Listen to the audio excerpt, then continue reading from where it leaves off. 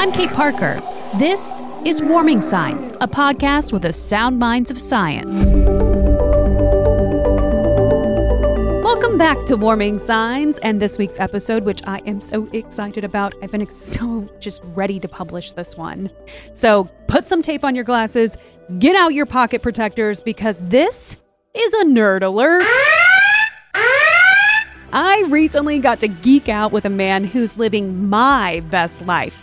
Dr. Matt Savoca is a marine biologist, and right now he's basically getting paid to observe whales, which is basically my dream. Baleen whales include the largest of the world's filter-feeding whale species, like right whales and humpbacks. But you can think of them kind of as a litmus test of the ocean. Their condition as a whole can tell us a lot about our oceans and how they're faring in our warming world. Matthew, I am so excited that we're going to talk about whales today. I have such an obsession with whales. My childhood bedroom, we had it sponge painted. My mom helped me sponge paint it to look like the ocean. And every wall, I had whale posters all over it. But you're like kind of even more excited about whales right now. Can you tell us what you're working on? Yeah, so I mean, like you, I grew up loving awesome animals of any kind, and there's few animals in the world that are more awesome than whales. And in particular, the whales that really excite me are the super large ones. So those are the baleen whales, whales that instead of teeth have these baleen plates in their mouth that they use to strain the water, right? And so instead of picking out individual pieces of food to eat, like a dolphin or a killer whale would, these whales take huge gulps of schools of prey, whether it be a large amount of krill, these tiny shrimp in the ocean, or thousands and thousands of fish in a single mouthful. And then they filter out the water and swallow all that prey. And so right now, we're undergoing this sort of technological revolution as to how we are able to understand the secret lives of these whales under the waves. So when you go out on a whale watching boat, as you may have done when you were younger or recently. I did that this year. Yep. Not going to lie.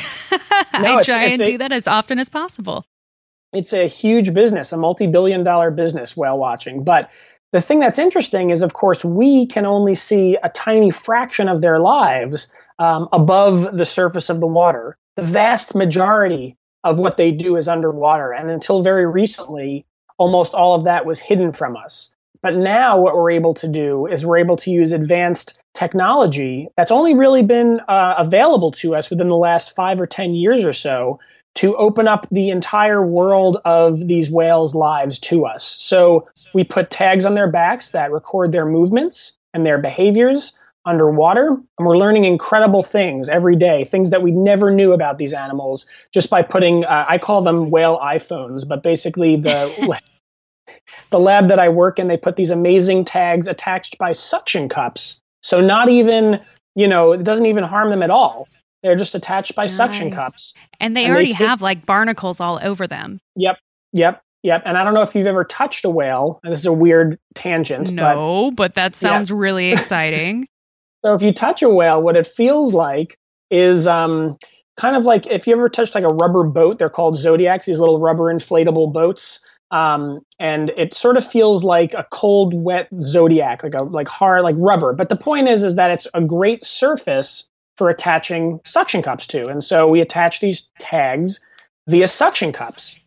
And what's really cool about these tags is just like our iPhones, you know how you can go onto your iPhone and see how many steps you took today or how many flights of stairs you climbed, things like this.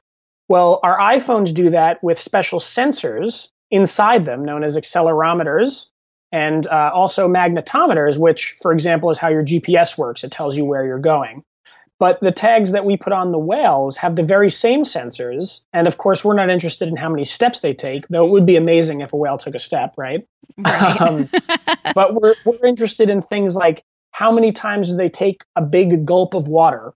How many times do they move their tail up and down? How many times do they breach out of the water? Things like this. How do they move? How do they direct their movements in the ocean? How do they decide where to go? How do they know where food is? These basic questions that we know about for many other animals, we really didn't know anything about for whales until very, very recently. And a lot of this stuff is not even published yet. So technically, we don't really know about it yet, but we're starting to learn some really cool stuff. Where are you right now? I am based in Monterey, California. And Monterey, California is an amazing place for marine wildlife, and specifically whales. It hosts some of the densest concentrations of large whales anywhere in the world during the late summer months. That's where I went whale watching. Did you? Okay. Yeah. Well, recently I went on an accidental whale watching tour in Kauai a couple years ago. Was not meant to be, but it turned out to be an incredible whale watching tour in 20-foot seas. But that is a story for another time. That sounds more like a roller coaster than a whale. It was terrible. Everybody was sick. It was gross. So I love hearing your excitement about all the research with this. But I mean, I assume that you guys are kind of using these animals as a litmus test based on what you've told me here, is that they are giving us almost like a diagnosis on the ocean. Is that how you would characterize it? Yeah, I think that's a very apt characterization of what we're trying to do. So, as I described earlier, the way these whales make their living, they're so massive, and they have to eat so much, and they have to filter so much of the ocean water to just remain alive and make their living, sort of thing. To do this, they're collecting data for us, and so we scientists think, hey, it's really expensive to go out there and collect data, to put instruments all over the oceans and take measurements. But these whales are basically taking measurements of the ocean for us. Basically, imagine if you have pollution floating in the water, or if you have different types of prey in different areas, for example. These are types of information that are really important as a scientific community. We really want to know the state of the health of the ocean. And we think there's no better animals to do this than the large baleen whales, simply because of the way they make their living. And in places like Monterey, where I'm based, we have the opportunity to go out into the ocean, not very far from shore, as it turns out, and see and sample and put tags on bunches of whales to ask them, how healthy are our oceans? Well, you wouldn't be asking that question if, our oceans are perfectly healthy and doing great and we had no pollution or anything. So, I mean, in a general sense, what is the state of our oceans? In a general sense, it varies, but it's under threat. I think that would be the general consensus. And what's kind of interesting about the current biodiversity crisis that we're undergoing on our planet today is you can look at, for example, known extinction rates of animals on land and animals at sea. And what's fascinating when you do this is that we have been undergoing mass extinction on land for several centuries at least now. And I'm going to plug that we have another podcast on that exact topic. If you guys want to go check it out in some of the earlier podcasts of Warming Signs. So go and check that out, because that does exist. So people are suggesting the sixth great extinction because of the extinction rates. And that's kind of what you were saying is happening on land. So yes, we're very confident, in fact, that we're in another epoch, another geological time period of mass extinction on this planet that is primarily caused and particularly exacerbated by human activity, right? But what's interesting is that the oceans due primarily, we believe, to how remote they are. And of course, we're land creatures, so we haven't been able to, permeate the marine environment as well as we have the land environment. What we're seeing is a slower biodiversity crisis happening at sea. So the point of this that I'm trying to make is we have a real opportunity here as not just Americans, but as a species, as a human species, to identify what's going on in the oceans and halt the biodiversity crisis, ideally long before it gets as bad as it's gotten many places on land. And that's what we're trying to do as a scientific community. And to do that, we need to collect data on the state of the health of the ocean.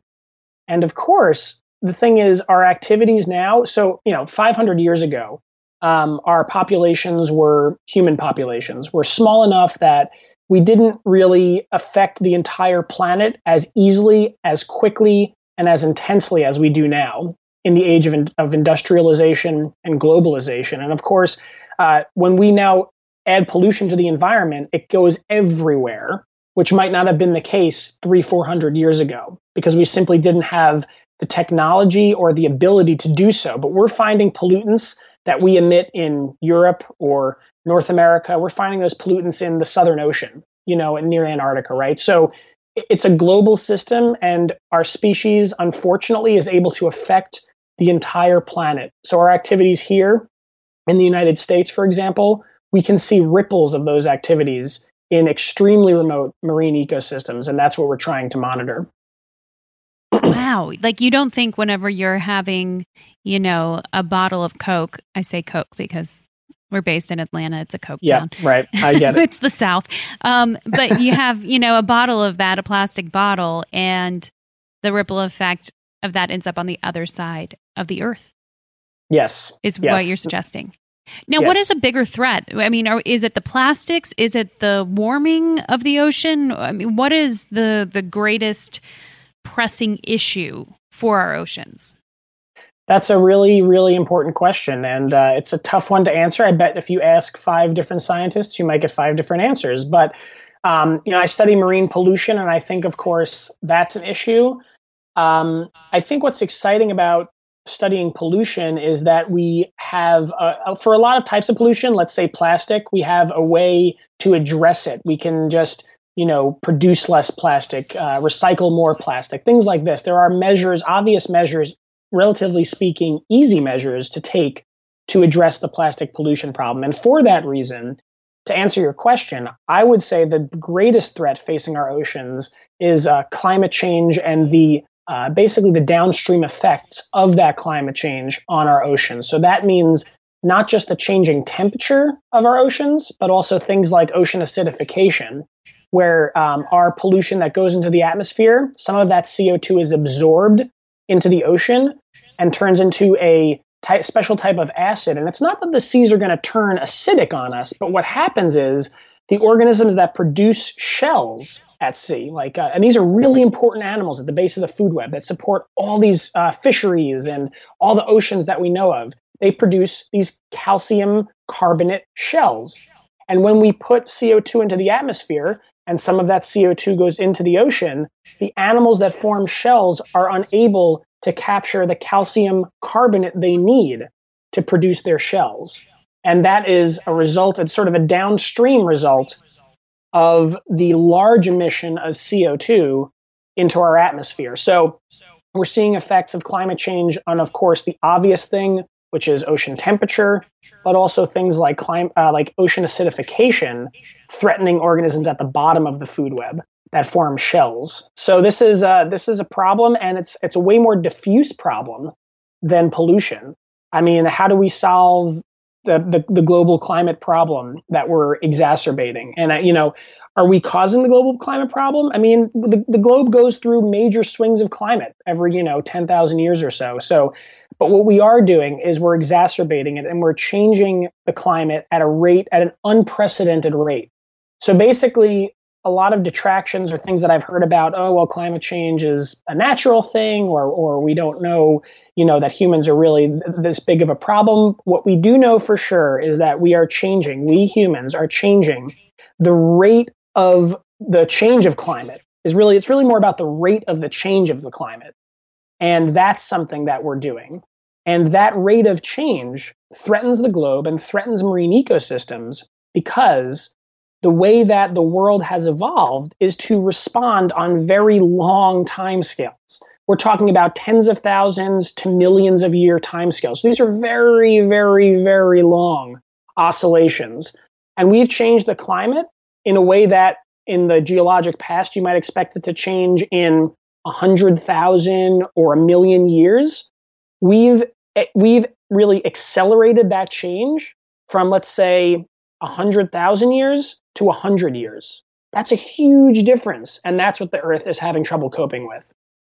Yeah, I think that's an excellent, just beautiful way of describing that. You put it into words better than I ever could, so thank you.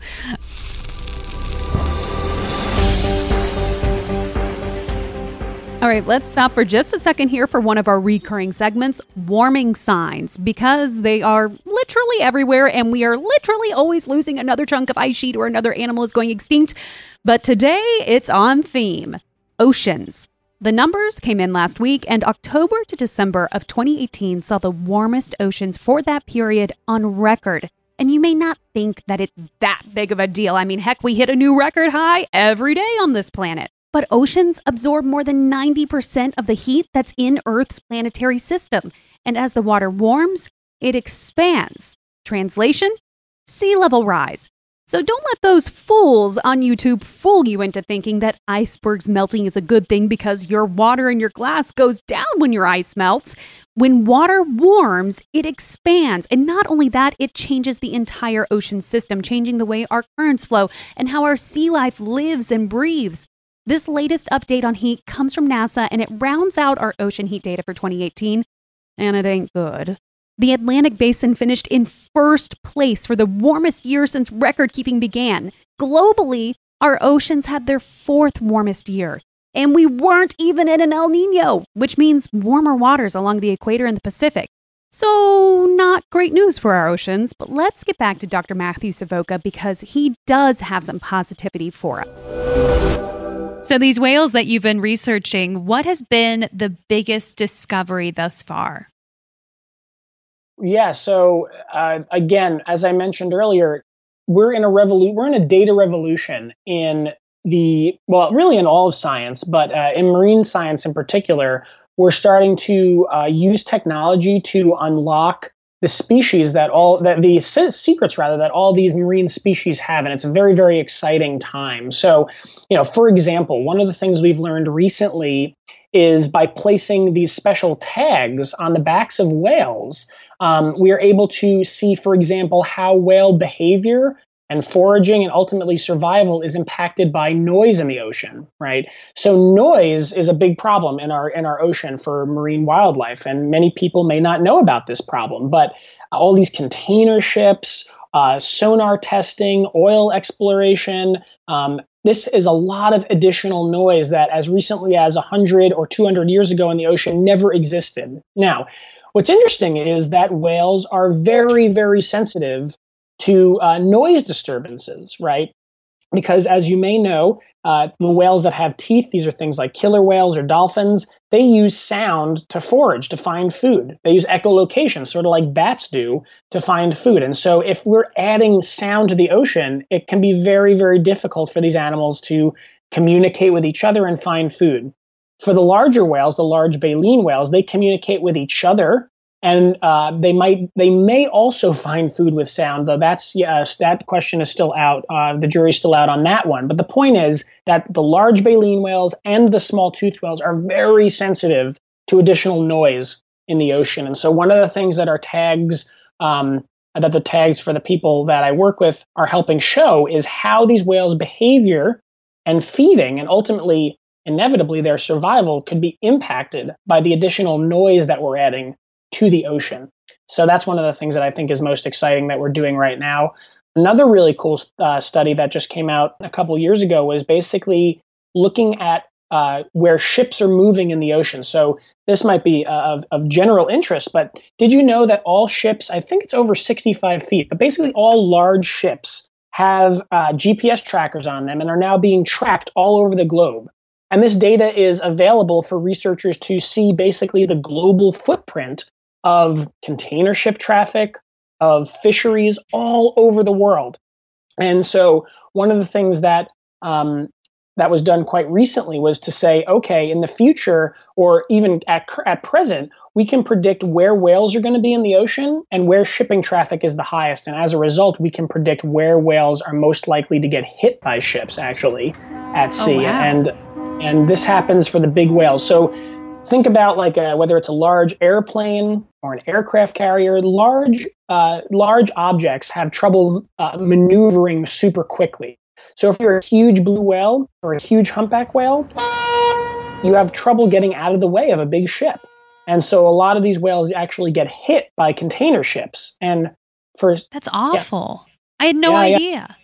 Right. And for some species, it actually threatens their entire species survival. So the North Atlantic right whale, which you have on, the East Coast up there, particularly in the Northeast near Boston and the Gulf of Maine, one of the main threats to North Atlantic right whales is getting hit and killed by large container ships going in and out of Boston, New York, and other harbors there. So we need to know basically when the whales are there and where the ships are so that we can try and avoid interactions between large whales and large container ships. And the new data revolution we're undergoing in the marine science world is allowing us to start to do this. And hopefully, as a result, we can protect these amazing creatures in the future.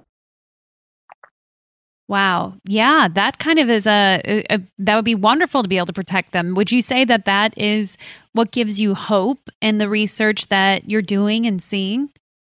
Yeah, I mean, absolutely. And, I think when you're around a bunch of inspiring, ambitious people researching the problems, the issues rather that we have with our marine environment nowadays, the thing that gives me hope is exactly what you just said. There are so many amazing and talented people working to address the issues that we have that I feel very, very confident that we're going to be able to mitigate many of these issues in the future. That doesn't mean we need to stop working. That means that we need to redouble our efforts and continue to work as hard, if not harder, and continue to value the science that we're producing that will hopefully conserve our oceans and these oceans sustain us all. So it's of great importance to everyone. But I think the people that I've been able to work with have really inspired me to show that we're making great progress and will only continue to make more progress in the future, because not just of the technologies that are coming out, but because of the people harnessing the power of this data and this technology for good and to help conserve the world's biodiversity and ecosystems. Man, I feel like I can go tackle the day now. That's so encouraging. That's such a positive way to, kind of close out this conversation. And I can't thank you enough for all of the insight and just, it's a beautiful thing. A huge thank you to Dr. Matthew Savoca for geeking out with me on one of my favorite topics of all time. If I could just be out looking at whales at all time, that would be my best life. Instead, next best thing, talking about them with the experts. So join the conversation.